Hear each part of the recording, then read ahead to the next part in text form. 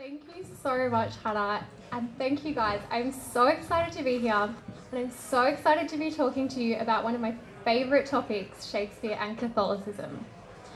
So tonight I'm going to be answering 4 questions. What's the big deal about Shakespeare? Was he a secret Catholic? What is his relationship to the Catholic tradition? And why should I care? But before I do that, there they are. Before I do that, I want to share a little something with you. Now, I don't just share this with just anyone, so know that you're privileged. Some of you may be quite into Shakespeare, some of you may not be. Either way, in my years of Shakespeare research, I have developed a little something. It's in my arsenal, and I'm going to share it with you tonight. This is how to bluff, how to fake your way through a conversation about Shakespeare without having to know a thing. And it is foolproof. All you need is 2 things. The first thing you need is a favourite play, and it has to be an obscure one. It has to be a niche one that nobody really knows. So tonight we're going to go with Henry VI Part 2. Because nobody ever checks up on Henry VI Part 2. This will have the added bonus of making the person that you're speaking to feel a little bit intellectually intimidated by you, which is never a bad thing. So, what's your favourite... Oh, there we are. What's your favourite play? Henry VI Part 2. Now you just need one other thing, and this is gold. It's taken me years. I have for you the universal phrase that you can say that is applicable regardless of what they say about Shakespeare. No matter what they are talking about, you just need to say this one thing. Now you don't kind of declare it in a big way. You sort of, you take a deep breath. You look off into the distance and you say in almost a whisper, so many layers. And I'm going to demonstrate it for you because I really want this to sink in. If you take one thing away from tonight, let it be this. It is a life skill and you'll thank me later. So, you sir, random person I've never met before. Let's try this out. So, I just love Shakespeare. My favourite play is probably Romeo and Juliet because I find it just has a really refreshing subversion of gender norms. What's your favourite Shakespeare play? So many to choose from, but I have to think. I'd say Henry VI Part 2. Part 2? Whoa. I did know there was a part 2. Damn, okay. So you obviously really know your Shakespeare. And I mean, what do you see in him? What do you love about his work so much? Like why is this your favourite play? Just there's so many layers. Wow. You're welcome. All right, so 4 questions. Let's get cracking. What is the big deal about Shakespeare? There are thousands of answers to this question, but the one that I want to focus on tonight is his psychology, the brilliant psychology that he uses to create his characters. And the example that I want to use is one of my favourites, Lady Macbeth. She's an absolute scream. She is freaking underrated and I just love her. So a lot of you will be familiar with the play Macbeth, perhaps. You may have encountered it on your journey thus far. If you haven't, that is okay. Macbeth is one of the darkest and bloodiest plays in existence. Maybe that's why it's so popular. The plot is very simple and straightforward. 2 aristocrats, Macbeth and his wife Lady Macbeth, hatch a plot to kill the king. They are successful, and the rest of the play watches what happens as a consequence of this sin. You watch them crumble piece by piece, spiritually, emotionally, materially. Now, the easiest way to tell the difference between a comedy and a tragedy is that at the end of a comedy, everybody gets married, and at the end of a tragedy, everybody dies. And this is a tragedy. So of course there's a bloodbath, and Lady Macbeth and Macbeth are dead at the end of the play. And this character stands there and says, oh, there they are, the dead butcher and his fiend-like queen. A fiend is of course a devil, a demon. The dead butcher and his fiend-like queen. And we sort of think, yeah, this is a fitting description of them. As we sit on our high seats of moral superiority, we say, yes, they are fiends, they are less than human, they are so evil.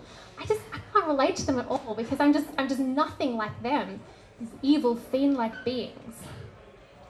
But Shakespeare always loves to complicate things.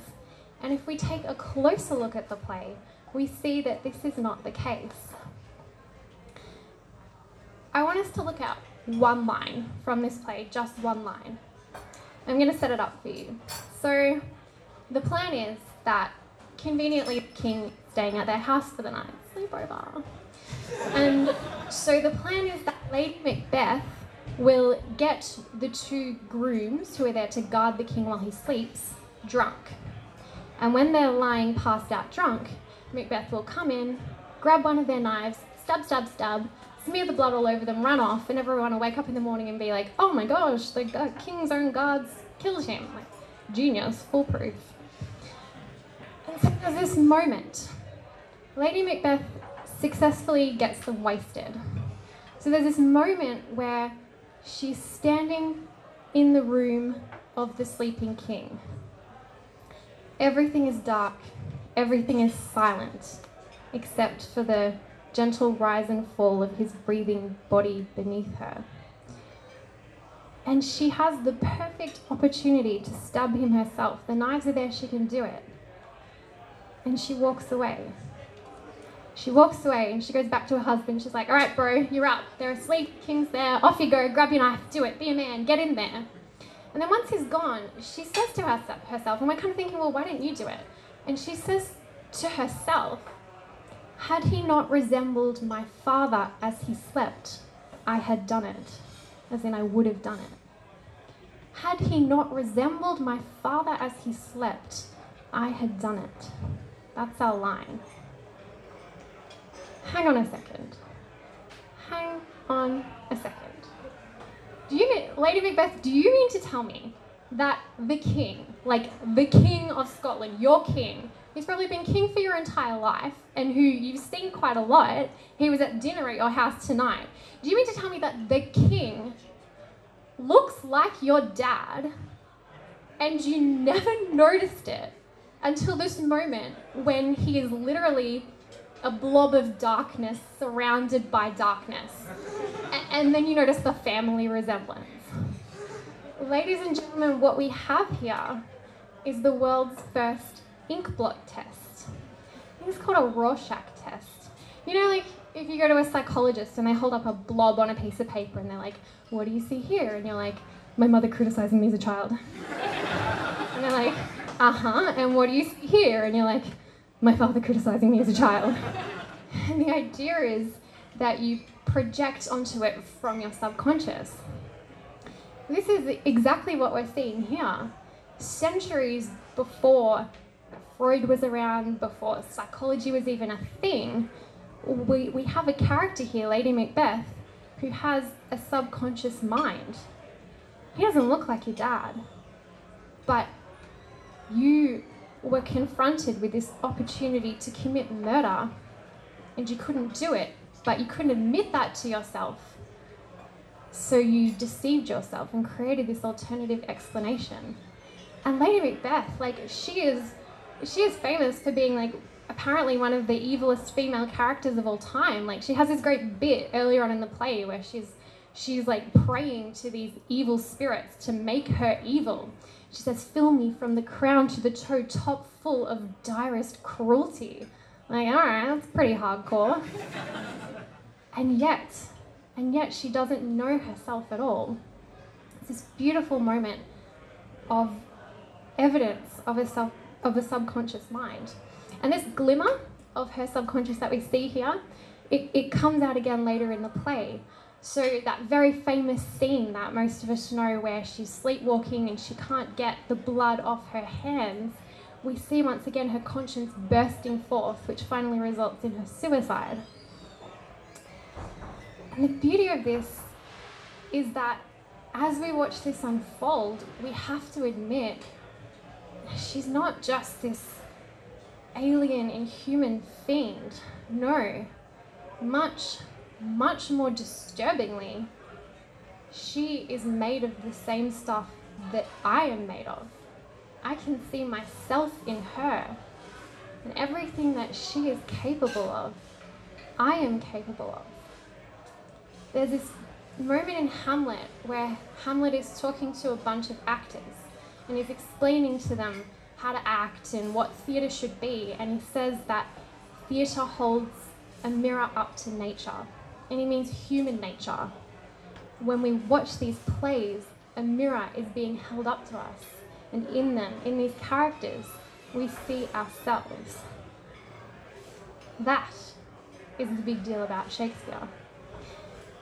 And this is just one line. That was just one freaking line. Had he not resembled my father as he slept, I had done it. Should we move on to the next line? Like, they are all packed full of this richness. It's ridiculous. And we haven't even exhausted this line. So we've just done a psychological reading of this line. We could also do a theological reading of this line. Let's give that a go. Had he not resembled my father as he slept, I had done it. He's a king. He's innocent. He's about to be murdered, and we're calling him our father. Who might he represent? Yes, Christ.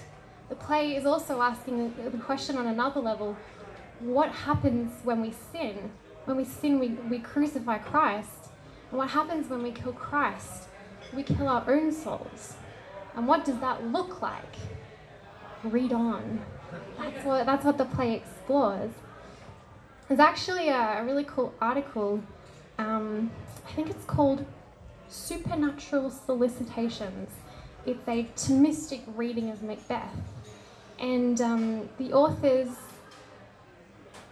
so Thomistic means Thomas Aquinas, and Aquinas said that when you sin, when you commit a mortal sin, you lose yourself in a particular order. You lose your soul first, and then you lose your mental goods and faculties, and then finally you lose your material goods. And this article argues that that Macbeth tracks this order, that Macbeth follows this Thomistic structure. Another thing you notice when you look at this play is that so far from them being the dead butcher and his fiend-like queen, you weirdly find yourself barracking for them and kind of like relating to them a little too closely. So there's this moment when they've killed the king and they come out and they're kind of like, oh shit, what have we done? And they're like, did you say something? I didn't say something. Did you hear that? No, I didn't hear a noise. And they're just kind of freaking out a little bit, and you freak out with them, and you're like, guys, just run, just go to bed so nobody finds you. And you're like, hang on a second, why am I barracking for these people? Why am I on their team? It's actually very disturbing and very uncomfortable how much we relate to this dead butcher and his fiend-like queen. So that's one of the many reasons that Shakespeare is such a big deal.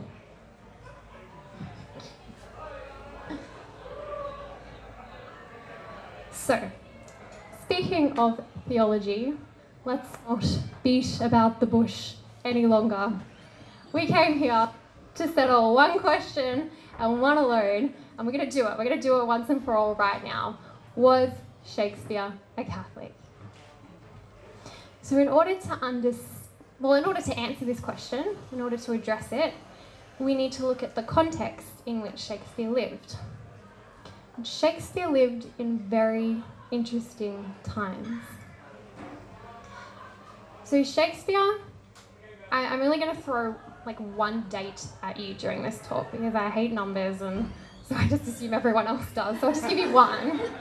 Shakespeare was born in 1564. He died in 1616. Okay, 2 dates. So think of him as like second half of the 1500s in England. So, as we know, historically, we're sitting right in the Reformation period. And this is a very chaotic period. So, Europe, Martin Luther comes along, nails 75 theses to the church door. All of a sudden, we've got debate, we've got bloodshed, we've got wars. We're debating things that weren't particularly questioned before, like transubstantiation, purgatory, papal infallibility, all of these things. The Reformation gets going in England in the 1530s, so 30 years before Shakespeare's born. We have Henry VIII, who wants his divorce, and so the process begins. We see monks being flushed out of their 1,000-year-old monasteries and Henry like giving them away to his friends. Altars are being stripped, stained glass windows are being smashed. There's a great violence here, a violent rupture of 1,000 years worth of Catholic tradition. So England was Catholic for 1,000 years. And then we have this massive, massive rupture. Henry dies, his son Edward VI comes to the throne. He's just a kid, only lives as king for about 6 years, and then he dies too. He's very hardcore Protestant. Protestant wasn't a word that was around then, but we're going to use it anyway. So he's very hardcore Protestant, pushes the Reformation. He dies, Mary comes to the throne. We know her as Bloody Mary because of all of the Protestant martyrs that she burnt at the stake. So now all of a sudden we're flipping back again. Bring back the rosary, start praying for the dead again. The Eucharist is the body and blood of Christ. Raise the statues, paint the churches, it's all on again. Mary dies. Queen Elizabeth comes to the throne a couple years before Shakespeare's born, and we're Protestant again. That's a lot for a nation to go through in 30 years. And this is the world that Shakespeare is born into. Now, you cannot just eradicate 1,000 years worth of tradition overnight. 30 years is the blink of an eye.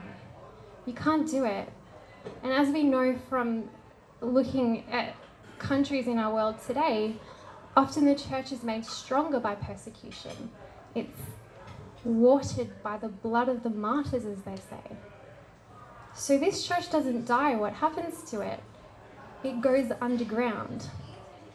So we now have our faithful, reformed Protestants attending church every week, reading their Book of Common Prayer, and having successfully separated from the Catholic Church.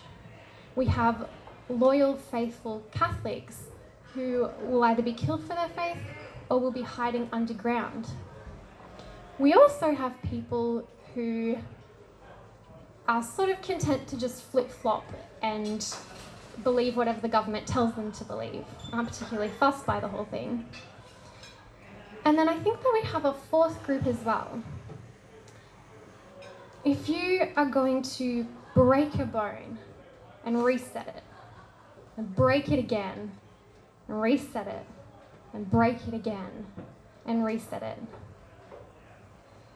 I think that what we find here is that there are a lot of people whose faith in faith itself has been weakened, who now have serious doubts, who do not know what the truth is anymore. This incredible tension is really beautifully expressed in the play of Hamlet. So we see these worldviews overlapping and competing with each other in this play. At the start of the play, so Hamlet's father's been murdered. His ghost appears at the start of the play and says, "Hey, I was murdered by your brother. By my brother, your uncle, go and kill him for revenge." That's how the action of the play commences. This ghost heavily implies that he has come from purgatory. Purgatory is a uniquely Catholic belief. So the worldview of the worldview of Catholicism is here in this play. Now, Hamlet, our protagonist, and his buddy Horatio have just come back home from studying at the University of Wittenberg. Does anybody know the historical significance of Wittenberg University? Yeah. That was where Martin Luther nailed the 95 Thesis on the Castle Church of Wittenberg. Freaking brilliant. Yes, thank you. So, yeah, round of applause, yes. And I can confirm there was no phone in his hand. He did not Wikipedia that. That was knowledge, people. That was real knowledge right there. So Hamlet's come from Wittenberg University. Yes, Martin Luther's university. So this is a clear reference to the Reformation and to Protestantism. So now we've got the worldview of Protestantism in the play. Oh, by the way, the play is actually set in Viking Denmark. So we've got this pagan worldview happening in the play as well. And then every so often, Hamlet has a good whinge about the meaninglessness of life. And so we have the worldview of nihilism in this play as well, that life has no meaning at all. There are a few others, but we'll leave it at these 4. And they're expressed in this minute way in the character of Horatio. So Horatio has this fantastic moment. It's only a few lines. His very name contains the word ratio, which means reason. So he's supposed to be the reasoning skeptic.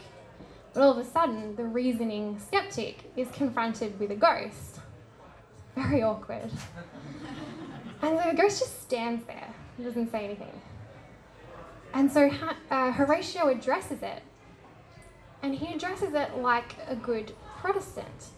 So Protestants don't believe in purgatory. So any ghost that you see must be from hell, impersonating a person who once was. So he addresses it like a demon, and he says, "Hey there, fiend, what are you doing?" And the ghost is silent. It says nothing. I'm like, it's nighttime. And Horatio gets a little bit unnerved. And when he speaks again, he reverts back to the Catholicism of his childhood. And he says, "Are you from purgatory? Do you need prayers? Is that why you're here?" And the ghost is silent. And when he speaks again, he's stripped back another layer and he reverts back to this old, very deep superstition, this pagan superstition. And he says, "Are you in search of buried treasure? Is that why you're here?" And it all just happens in the space of a few lines, and you don't notice it if it's not paying attention, but it's this perfect example of this layering of beliefs, like sediment that we see in this society, and the tension between them all. So, and it's interesting, like, for those of us who know Hamlet a little bit, he's got one job: kill Claudius, your uncle, who killed your dad, you now married your mum. Just kill the guy, how hard could it be, right? You've got a sword. And all throughout the play, he's kind of like, "Yep, I can do it, I'm going to kill him, here we go, I'm ready." And he's like, "But wait, what if the ghost is lying?" Or like, "Oh, what if I shouldn't?" And then he gives himself up and he's like, "Yep, I'm ready." He's like, "Hang on." And then he just kind of gets distracted for a while. And people often say, Hamlet is just a play about a young man who can't make up his mind and just can't commit, and is like this procrastinating emo or something. But in actuality, Hamlet's problem is that he's living in a world with all these different worldviews. Like we talked about 4 of them. So it's like, which one is the right one? Because if I'm going to be a good Viking son, then yeah, I need to go and exact revenge and kill my father's killer. Easy. But if I'm going to be a good Christian, vengeance is mine, saith the Lord, turn the other cheek. I'll go to hell if I do that. So that's the tension of the play. That's his problem, is what is truth? What is reality? Which worldview should I be following here? Side rant. That doesn't make Hamlet some kind of intellectual, tragic hero. Hamlet is actually a douche who does whatever he wants and uses whichever worldview is convenient to justify his actions. End rant. So, this is a reflection of the world in which Shakespeare lives. It is a very complex world. And the question that we're asking is, to which of these groups did Shakespeare belong? That's what we want to know. Now, obviously, he went along to church like everybody else did, because you had to, or else you'd get fined. Eventually, you'd be sent to prison, eventually you'd be killed. And if he was a Catholic, clearly he wasn't prepared to be killed for his faith. So he's nominally reformed, he's a Protestant. So we're asking the question, what were his personal, private, undocumented beliefs? The first thing we would logically do is look at his life. And we don't find a lot there because there's a lot about his life that we don't know. We don't have a lot of personal writings of his. And there's this whole period we call the lost years where he kind of vanished, nobody knows what happened there. So we leave unsatisfied.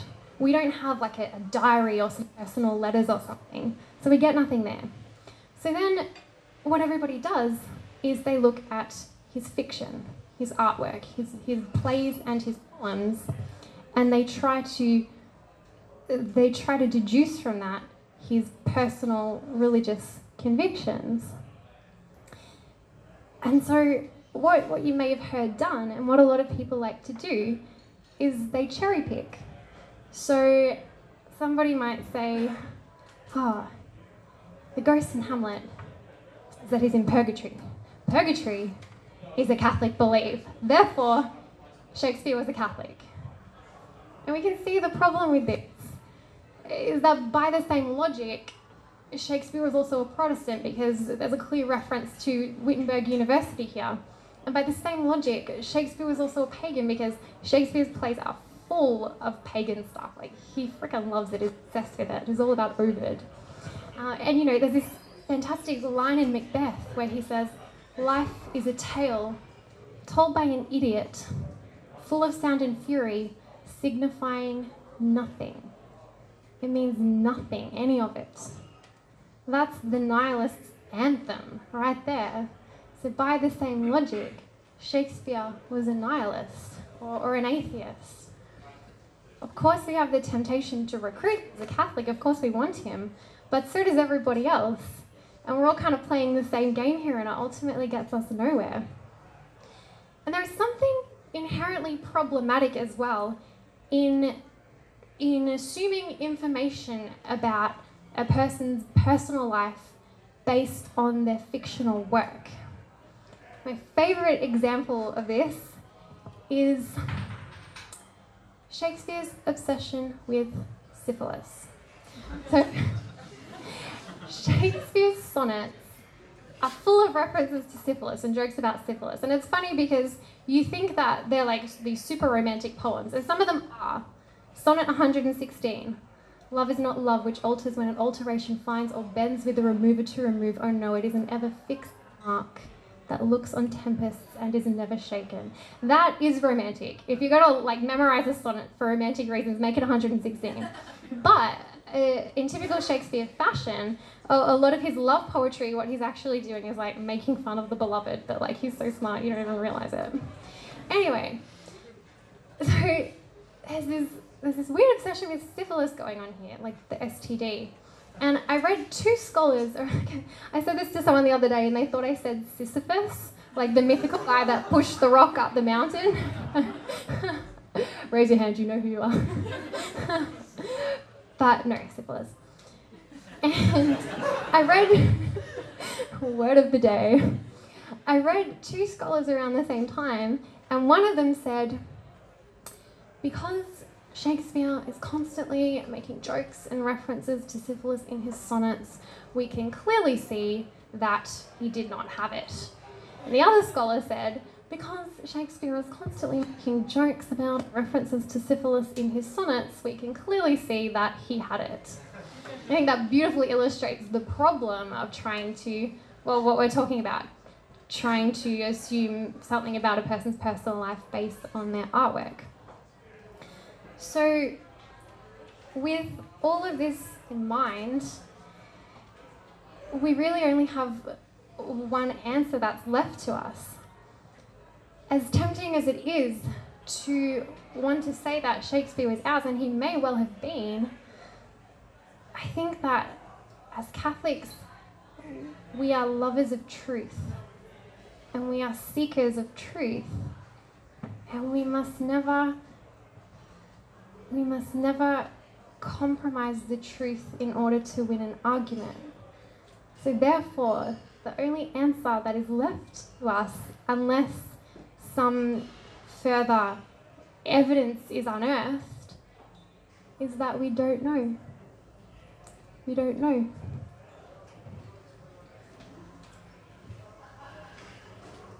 So that was unsatisfying. I know, that was a little bit disappointing. It was underwhelming. There we go. So then, okay, all right, fine, we accept that. So then, what can you tell us about the influence of Catholicism on Shakespeare? What can you tell us about Shakespeare's relationship with Catholic theology and the Catholic tradition? Great question. I'm so glad you asked. So what can we know? We can know these things. First of all, we know that Shakespeare had a very deep and intricate knowledge of Catholicism, of Catholic teaching, theology, tradition, and culture. He was his mother was from a very strong Catholic family, the Arden family, and he was most likely raised Catholic. But of course, as we know, just because you're raised Catholic doesn't mean you will stay Catholic. And most of his plays are set in Catholic settings, and a lot of his jokes and symbols and plots hinge upon Catholic theology. We know that he had a great respect for the Catholic Church as well.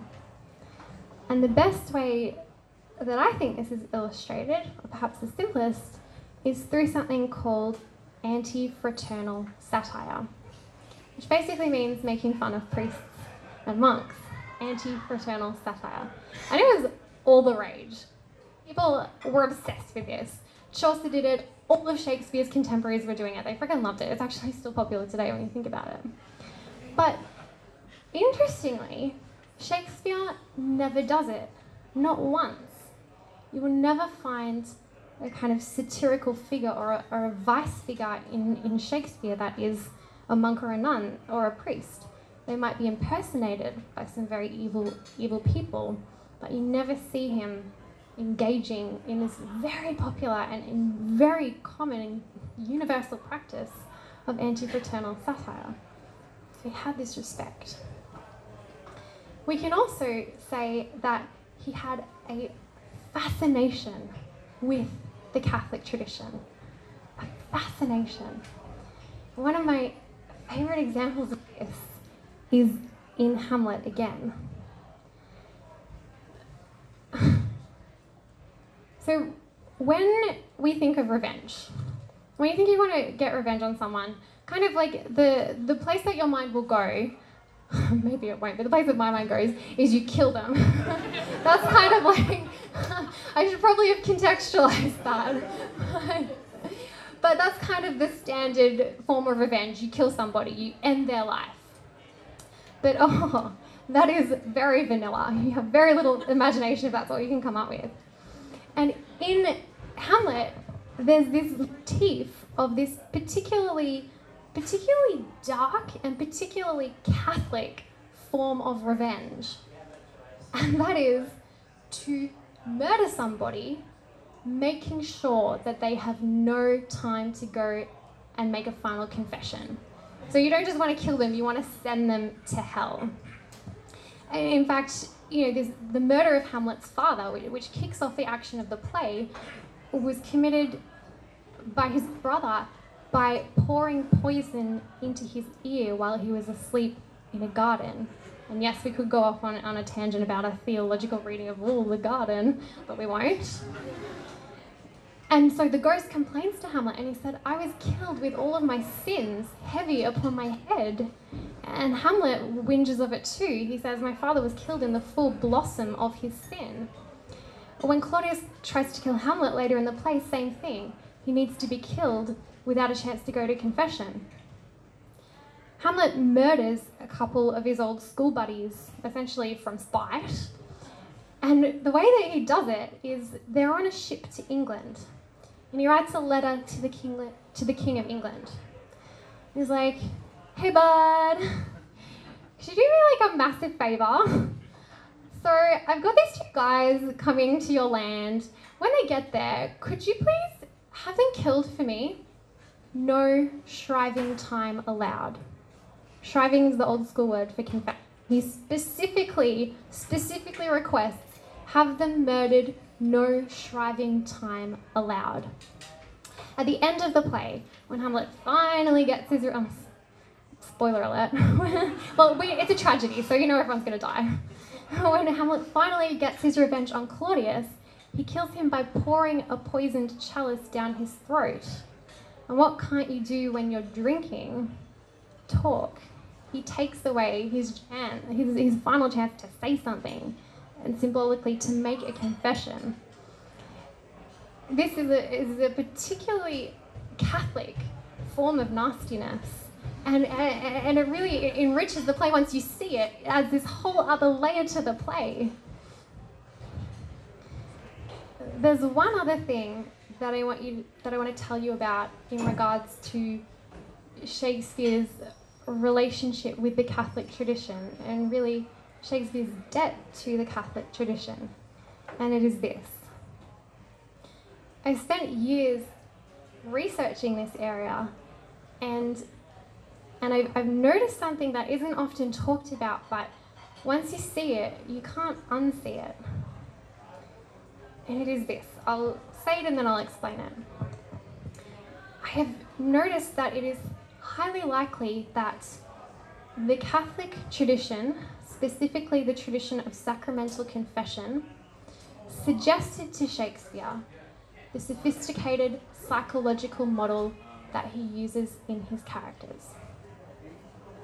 So think back to Lady Macbeth. Think back to how she has layers to her mind. She doesn't understand herself. She has a subconscious mind, and she practices a complex kind of self-deception where she hides parts of herself from herself. Hamlet does it too. Once he's killed those two guys, he's bragging to his friend Horatio, and Horatio just makes this one comment. He's like, so, Rosencrantz and Guildenstern, go to it. And Hamlet responds with, they are not near my conscience. It's like, dude, nobody mentioned conscience. They are near his conscience. So we see these self-deceiving characters. And if you look at the structures,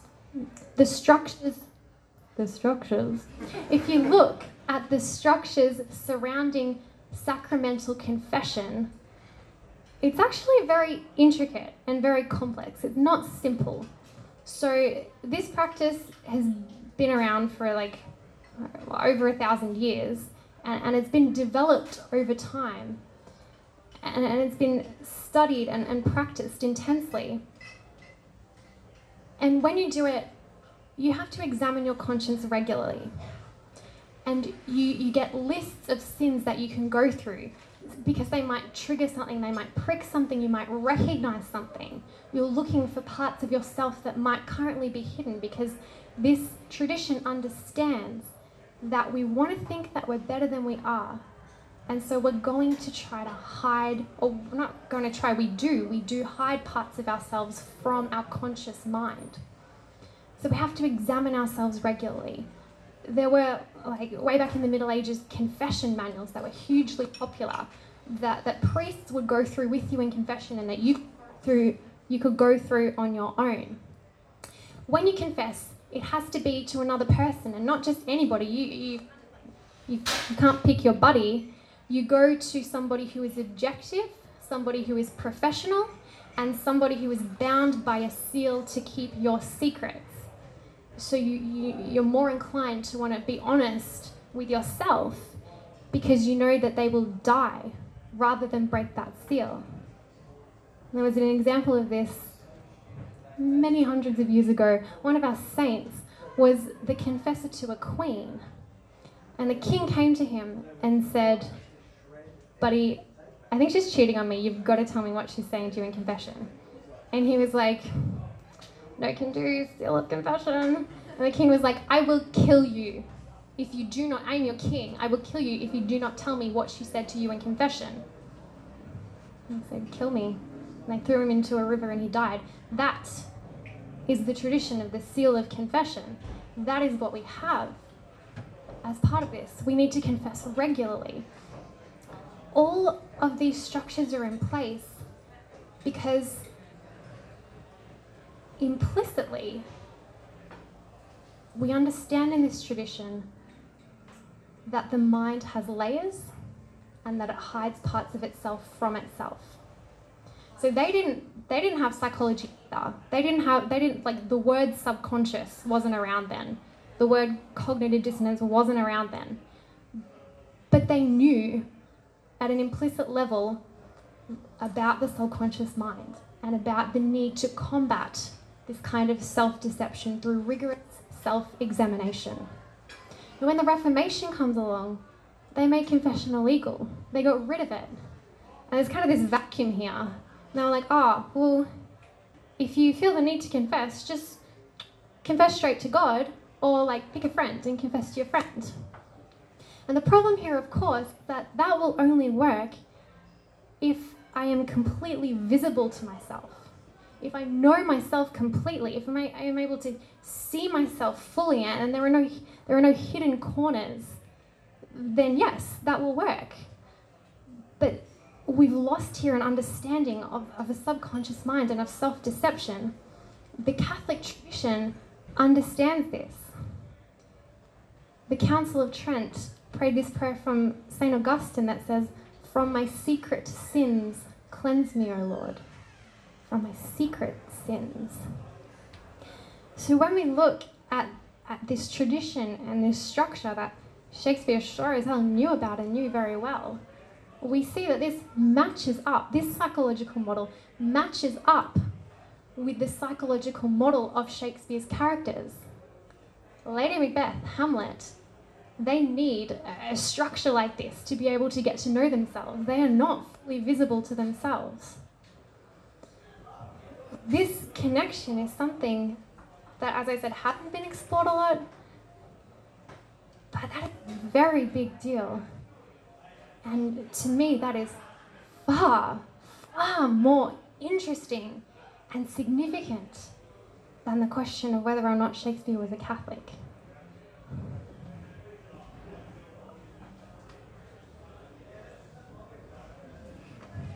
Finally, we move on to, why should I care? Well, one of the reasons is that as Catholics, we have a unique perspective on Shakespeare. The scholars today who look at literature and history and Shakespeare, they often,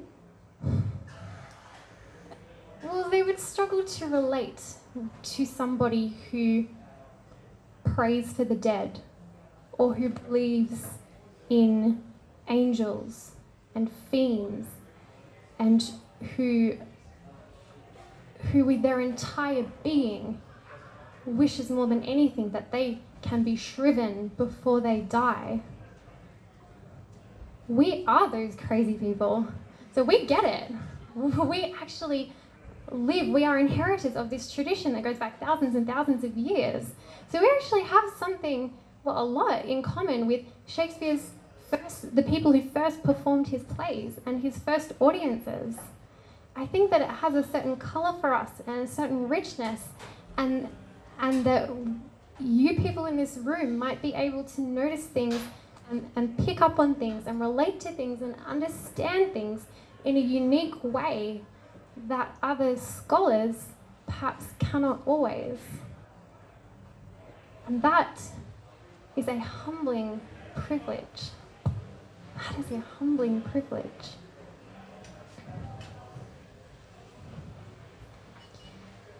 Another reason that we should care about this, and in case I haven't made it obvious, I am encouraging you to read your Shakespeare and to watch your Shakespeare and to read an article every now and then. Another reason is because anything that you will experience in this life, joy, heartbreak, fear, envy, betrayal, redemption, hope, boredom, all of it, you will find in Shakespeare, or grief, that's a big one. You will find in Shakespeare expression of it. You will find in Shakespeare words to do it justice. That is no small thing. And finally, as inheritors of this incredible Western tradition, we have a responsibility to drink of these gifts and to pass them on to the next generation, but it will also benefit us greatly to do so. I leave you with this final thought. It is a privilege to be able to meet one of the giants on whose shoulders we stand.